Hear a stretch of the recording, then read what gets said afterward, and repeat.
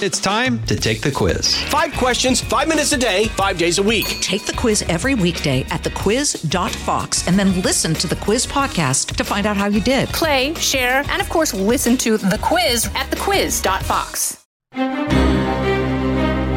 From Fox News, it's The Campaign with Bret Baier. The Republican National Convention kicks off on Monday with the first night schedule featuring prominent Republicans like Representatives Matt Gaetz, Jim Jordan, Steve Scalise, former ambassador to the United Nations Nikki Haley, and South Carolina Senator Tim Scott.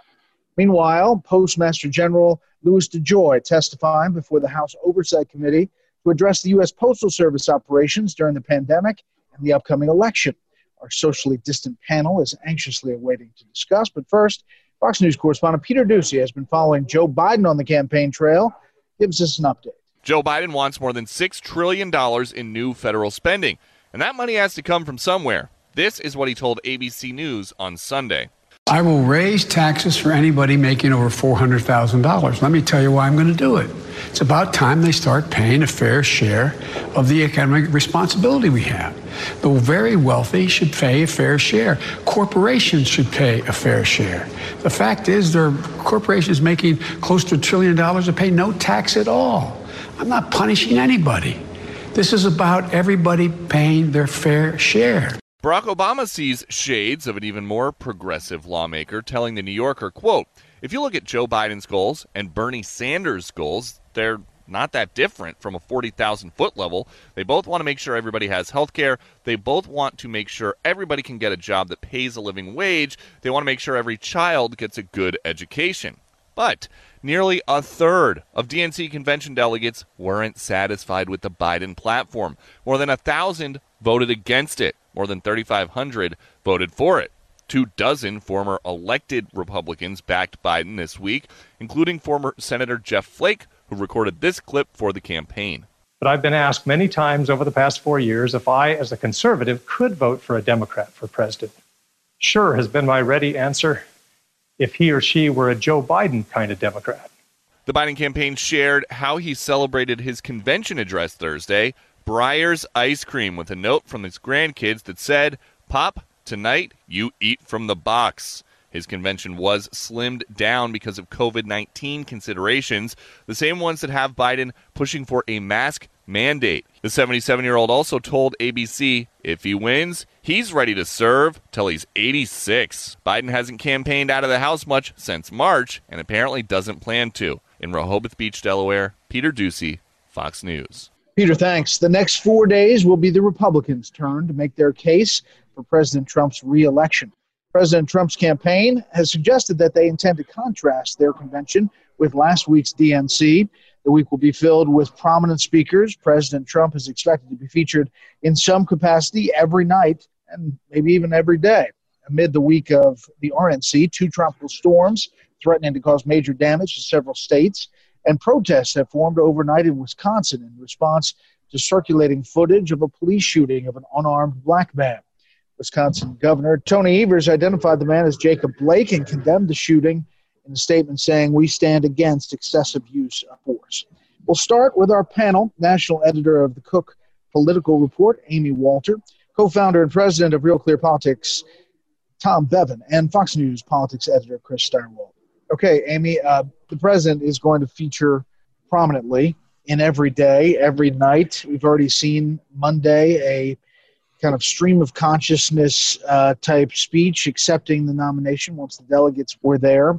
And clearly he's missed his Trump rallies because that seemed to really fit that MO. That's right. I mean, we're in a really unique point here, Brett. We've never had a president, at least in modern times, come into his own convention as far behind in the polling, both nationally and in the battleground states, as this president finds himself. And so his job this week is really to try to figure out a way to make Joe Biden an unacceptable choice for voters. Yes, he would like to make the case for 4 more years of Donald Trump, but right now, the voters that he has who support that there aren't as many of them as who say what I'm really voting for right now is somebody who's not Donald Trump. And so his challenge is to tell voters that the risk of voting for Joe Biden is much greater than the risk of, an additional 4 years of this administration. Chris Darwell? I think that's entirely correct.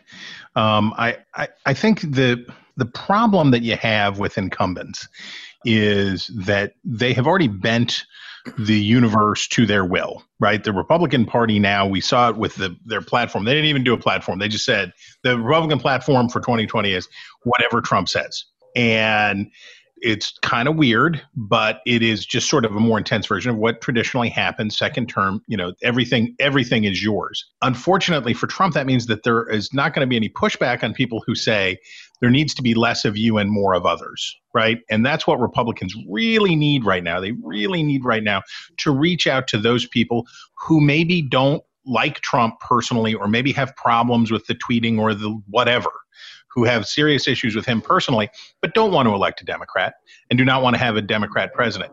That's where you've got to have voices, and Nikki Haley's an important one, but they've got to play up these other voices from the traditional Republican Party that can reach out to these voters and say, look, whatever you think about Trump, stick with the GOP brand because it's prosperity, it's conservative judges, it's all that stuff. Yeah, Tom, I hear the pushback about no platform. The chair, Ronna McDaniel, saying they didn't do a platform committee, there weren't the delegates in Charlotte, it was short term, blah, blah, blah, blah. But they have this agenda where they have 49 items, many of which most Republicans are pretty for. I mean, school choice, more judges, defend the police, don't defund them, a whole list of things, jobs, 10 million in 10 months. So that's his platform. And the other thing is that, the Democrats, we just found out, 1,000 delegates, 1,069 voted against the Democratic platform. Not because it was too radical, because it is the most left platform ever for a Democratic nominee, but because it wasn't radical enough. Right. It was the Bernie Sanders delegates who voted against it. Yeah, and we saw the same thing. I mean, to Amy's point, negative partisanship was really driving this election. I mean, Donald Trump is going to do his best to make Joe Biden continue to push the case that Joe Biden sort of mentally incapacitated, this sort of vessel for the radical left, and try and scare suburbanites into saying, that making that choice that, hey, if you vote for Biden, you're going to get all this radical stuff.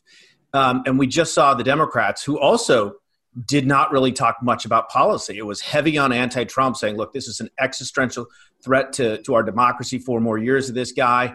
And a lot of character testimonials about Biden. He's a lifelong public servant. He's a man of faith. He rides Amtrak. He likes ice cream. He's a good grandpa.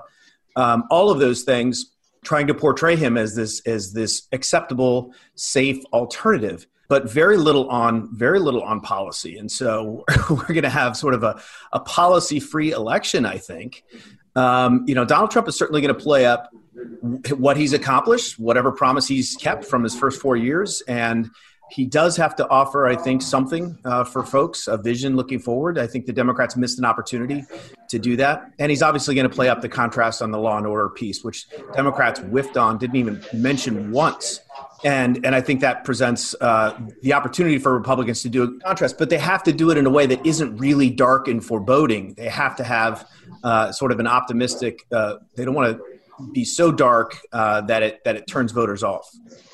Amy, the Never Trump thing is real. 27 Republican lawmakers endorsing Biden, including former Senator Jeff Flake. There's not surprising names in that list, but it's real. It's there. How much does 203 judges make a difference in this election pitch for the Trump team? 2 right. Supreme Court justices, 146 district court judges, 53 appellate court judges. Does that pitch still sell? So what's really interesting is I went back and I was looking through the most recent Pew poll and then comparing it to something they had called their validated voter survey, which is essentially talking to people who voted in 2016 and they validated that those people actually voted. So you get it. It's a post-election survey in 2016 of real voters.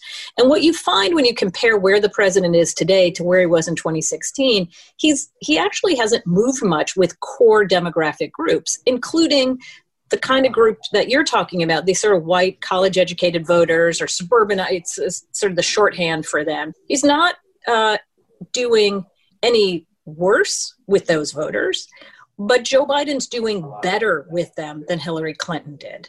In other words, there were a bunch of people, and I think this is the challenge if you're the president right now and trying to expand your base or trying to bring in people who may not love the idea of voting for a Democrat. Maybe they were torn as well in 2016. They didn't like Hillary. They didn't like Trump. They voted third party. When you look at where those third party voters, those people who voted for Johnson or Stein in 2016, where they're going, right now they're breaking disproportionately for Joe Biden. And I think a lot of that, to Tom's point, is not really about policy. It is really about style. There's a reason that Joe Biden spent almost all of his time talking about empathy and leaning into the soul of the nation. It is basically, his message is, everything that Trump is, I am the opposite. Right? Not necessarily every policy position, but certainly every one of his personal attributes. And again, I think he can do that because, one, how polarizing the president's been and not expanding his base, but two, we're in a time of incredible tumult where the president isn't seen as handling any of those major crises particularly well, whether it's coronavirus or race relations. And so it makes it easier then to say, look, it can't be much, right? Like 4 more years of this? Really? That's what you want? No.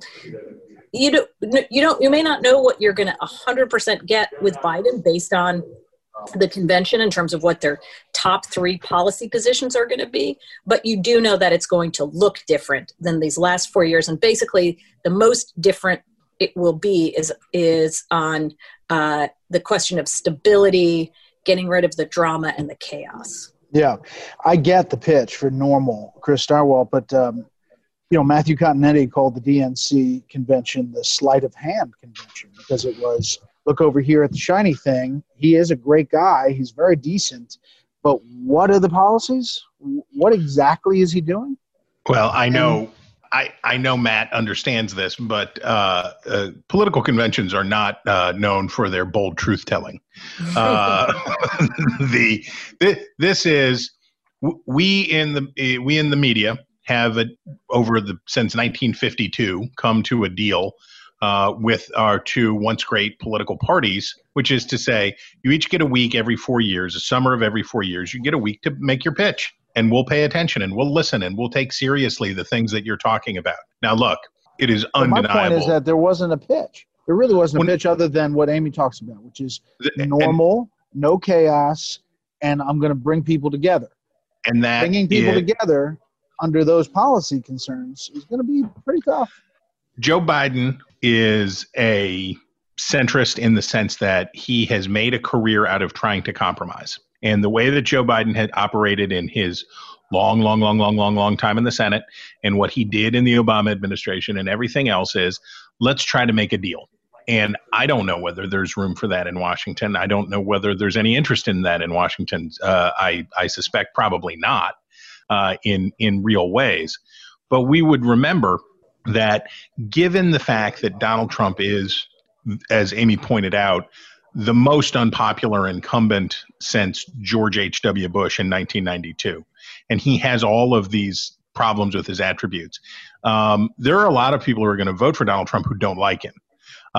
He needs more people who don't like him to vote for him. And the last thing on this front, though, which I think is interesting, the Trump campaign believes that it can change the electorate. There's a really interesting piece in the Wall Street Journal, and we've heard and seen it elsewhere. The effort to bring in more low propensity white working class voters to compensate for the loss of these traditional Republicans, these flakite traditional country club conservatives from the suburbs. It is a very open question whether or not the Trump campaign can remake the electorate in that way, and certainly whether they can do so without further alienating the suburbs. So I think you're looking at a Republican Party that's sort of betwixt and between. Yeah, I mean, we've seen some numbers out of Pennsylvania that there are increased numbers in the Trump category, but we'll see how that pans out. The other thing, Tom, is the COVID thing. And you had Joe Biden say there is no miracle cure, or there won't be a miracle cure, essentially. That's really not what Americans want to hear. They'd love to see some miracle, that a vaccine comes up before the end of the year, or it's very successful before Election Day. Or some therapeutic prevents people from dying or something. And then he says, Joe Biden, when asked, would you shut down the government? We shut down the economy. And he says, yes, I would follow the science. Not sure small business wants to hear that either. Is there a risk on the flip side of COVID when it comes to the Democrats and where they're positioning? Sure. Yeah, no, look, it was very clear that in all of the addresses, and including Joe Biden's acceptance speech, where he really laid into the president about his handling of COVID. They know that that's Trump's biggest weak point. And even the Trump campaign will say that is one of their weakest points. And to the extent that they can show that the numbers are trending in the right direction, infection rates are down, deaths are down, caseloads, et cetera, in the coming 70 plus days, they think that obviously increases their chances that the president can sort of, get back in the game. So there's no question. But to your point, I do think there is Biden opened himself up to real criticism by saying, I'm just going to follow the science. I'm going to follow science wherever it leads, including, shutting down the economy again. There are real risks. There are also, the school issue now is at the top of the minds of all Americans, and certainly those Americans with children who are now looking at the prospect of, trying to figure out how they're going to manage things. And so I think that's another opportunity for Republicans and for Trump to really sort of draw those contrasts and say, look, we need to get the kids back to school. We need to get back to our normal lives. Once upon a time, the shutdowns were only so that we could, not overwhelm our hospital system, so that we could bend the curve, flatten the curve, if we all remember that. At some point along the way, it morphed into this idea that we can't tolerate any infections, we can't tolerate any deaths.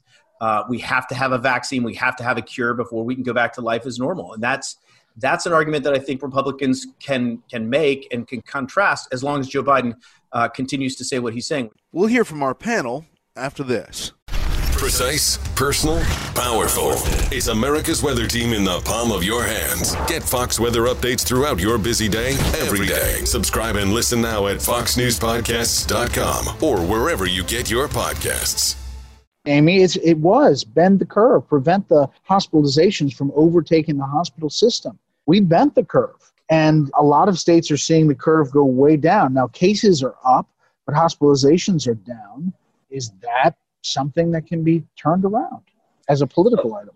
Right. I think the real challenge, and look, this is human nature too, which political leaders have a very difficult time in changing human behavior. But for example, no one's telling anybody that they can't go get on a plane right now and fly anywhere they want in the country. But people aren't getting on planes for a reason. One, they're scared to. Two, there's nothing for them to fly to, in part because so much has been shut down, including business travel, right? If my office is closed and the people I want to go visit, their offices are closed, there's not really any reason for me to do this. But I do think the big takeaway in all of this is we just don't know the answer, right? If you're paying attention and you're trying to read as much as you can about coronavirus, you're hearing all kinds of data points, right? You're hearing, oh, okay, well, my state, it looks like the curve is bent down. Okay, I feel a lot better about that. Then you read about another state where cases suddenly are spiking. The kids are going back to colleges. They're having parties. COVID breaks out there. Oh, they're not going to be hospitalized, but we don't know, do they have longer term damage? Is this doing real serious damage to, say, their hearts, right? That my kid may never fully recover, but my kid, whether they're 12 or 17 or 22 from getting an infection.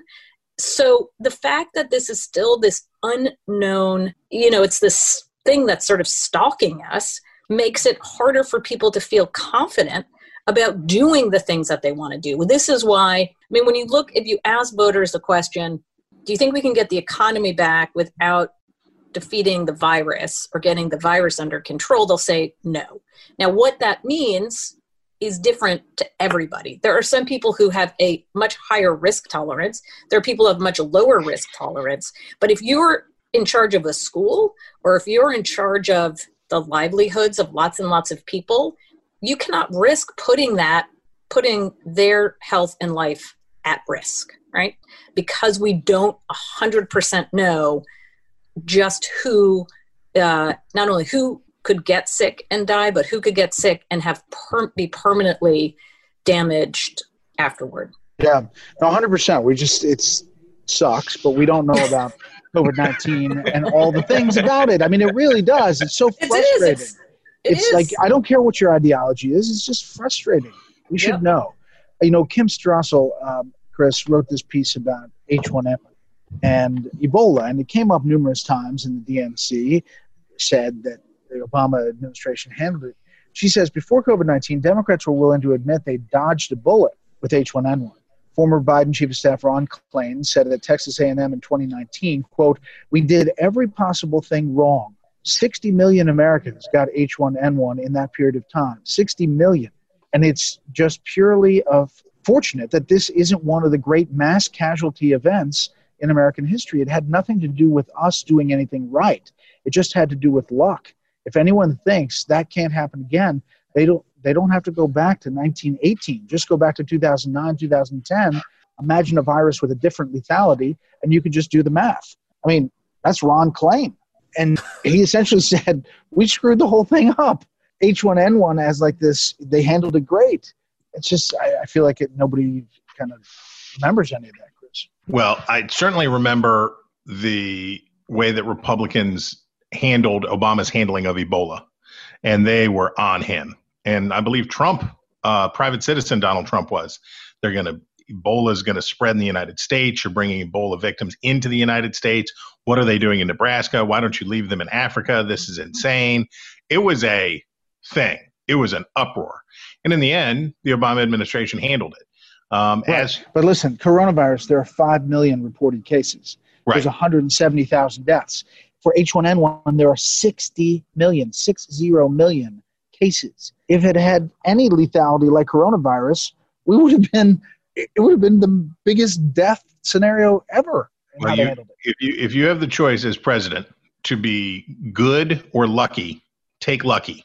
Yeah. Always take lucky. You know, whether or not, whatever you think of Bill Clinton, for example, he was the beneficiary of more good luck than any American president in modern history. So he left office with a high approval rating. Whatever you think of Donald Trump, after 3 very lucky years, he has been on the schneid. It has been brutal. And whether or not he can remain in office will depend on him convincing Americans that he's got a way back to the sunny side of the street and that he can get us out of this morass that we're in. And that is, as George H.W. Bush would say, the vision thing. Yeah, my point is that you can't, most times the government can't control a virus, Tom. And while they could screw things up, and there were definitely things that were screwed up about whether they admitted that it was a big problem or not, you know, the virus has the vote here. And the difference between what's being prescribed or what's being done now and what the Biden administration would do is very minuscule as far as what is actually happening now. Not what happened then, what's happening now. No, that's right. And look, I mean, this is part of the problem for Trump. I mean, even Biden says, look, I don't blame him for the virus. I blame the way he's handled it. And Trump has made that admission not too long ago in that Axios interview, where it was kind of like, look, it is what it is. And he was ridiculed for that. But that is to your point. And the question is whether voters have lost confidence in him if he, to get us out of this crisis. And if they believe, to your point, that Joe Biden could do anything, I mean, a lot of the things that Joe Biden is suggesting are things that Trump is doing or has done. We're going to find a vaccine. I mean, these are not distinctions with any difference. So it's not really going to come down to that.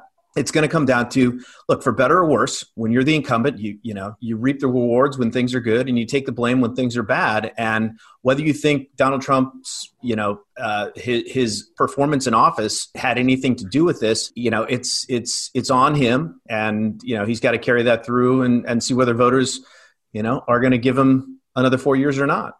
All right, last word, Amy.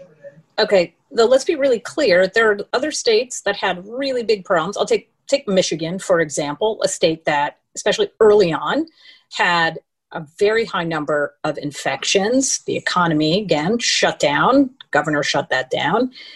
This has not been the most smoothly executed process.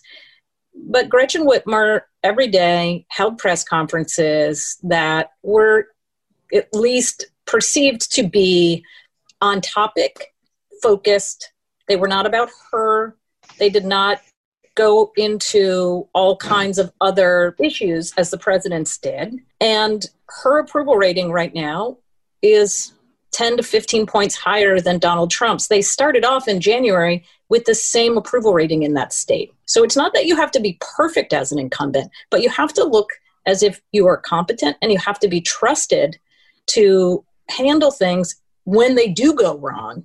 And that was part of the problem, was the dismissiveness, as Tom pointed out, or somebody pointed out from the very beginning, but then using those press conferences as ways to really spar with the media, to spar with the people on the stage with him and experts, and to float all kinds of theories about medicines or cures that were never considered realistic. That's what has caused his approval ratings on this issue to drop as solidly, not simply that. I know what you're saying. But there are listen, that many deaths. Governor Cuomo had a press conference every day too, where you look at the number of deaths in New York. That's right. Look at the number of deaths in New York compared to Florida, which got all kinds of heat, and DeSantis got all kinds of heat. Yes, there's more cases, but as far as deaths, it's exponentially more in New York and New Jersey. If you took those two states out, we would have a really, really low mortality rate across the country. Well, so why does he get a pass and he's writing a book? You know what I'm saying? That's the media piece of this, right? And the media has been, against Donald Trump, I think, for a long time. And, remember, Georgia, right? Human sacrifice. We were experiencing human sacrifice in Georgia by pushing to reopen. And the treatment, the fact that Andrew Cuomo, sparring with the media, going on TV with his brother and, clowning around about stuff and being talked about what a great job he's doing and how proud he is. I mean, it's just, look, it approached parody at times. So I think the media's portrayal of some of these different situations has a lot to do with how the public perceives or has come to perceive the crisis. But all three of you agree that COVID will be the determining factor in this election? For sure. Yeah, I do. I don't know if I would say determining. I mean, look, it's COVID, it's the economy, and healthcare, and all three of those are intertwined and overlap. All right, guys. Thanks a lot. Interesting little podcast. Here's a bit of campaign trivia. August 30th, 2012, esteemed actor and director Clint Eastwood gave a speech at the Republican National Convention in Tampa, and Eastwood had already endorsed the nominee, Mitt Romney. At the convention, he would go on to give a largely improvised speech in which he addressed an empty chair representing the Democratic incumbent, President Barack Obama. Got mixed reviews, some oohs and ahs in the crowd, however, got a lot of attention. It was viewed live by 30 million people across multiple television networks. That will do it for this week. You can hear more of this series at foxnewspodcast.com or wherever you download podcasts. Make sure to leave a rating and review. We want to hear from you. For Amy and Tom and Chris, I'm Brett Baer. We'll see you next time.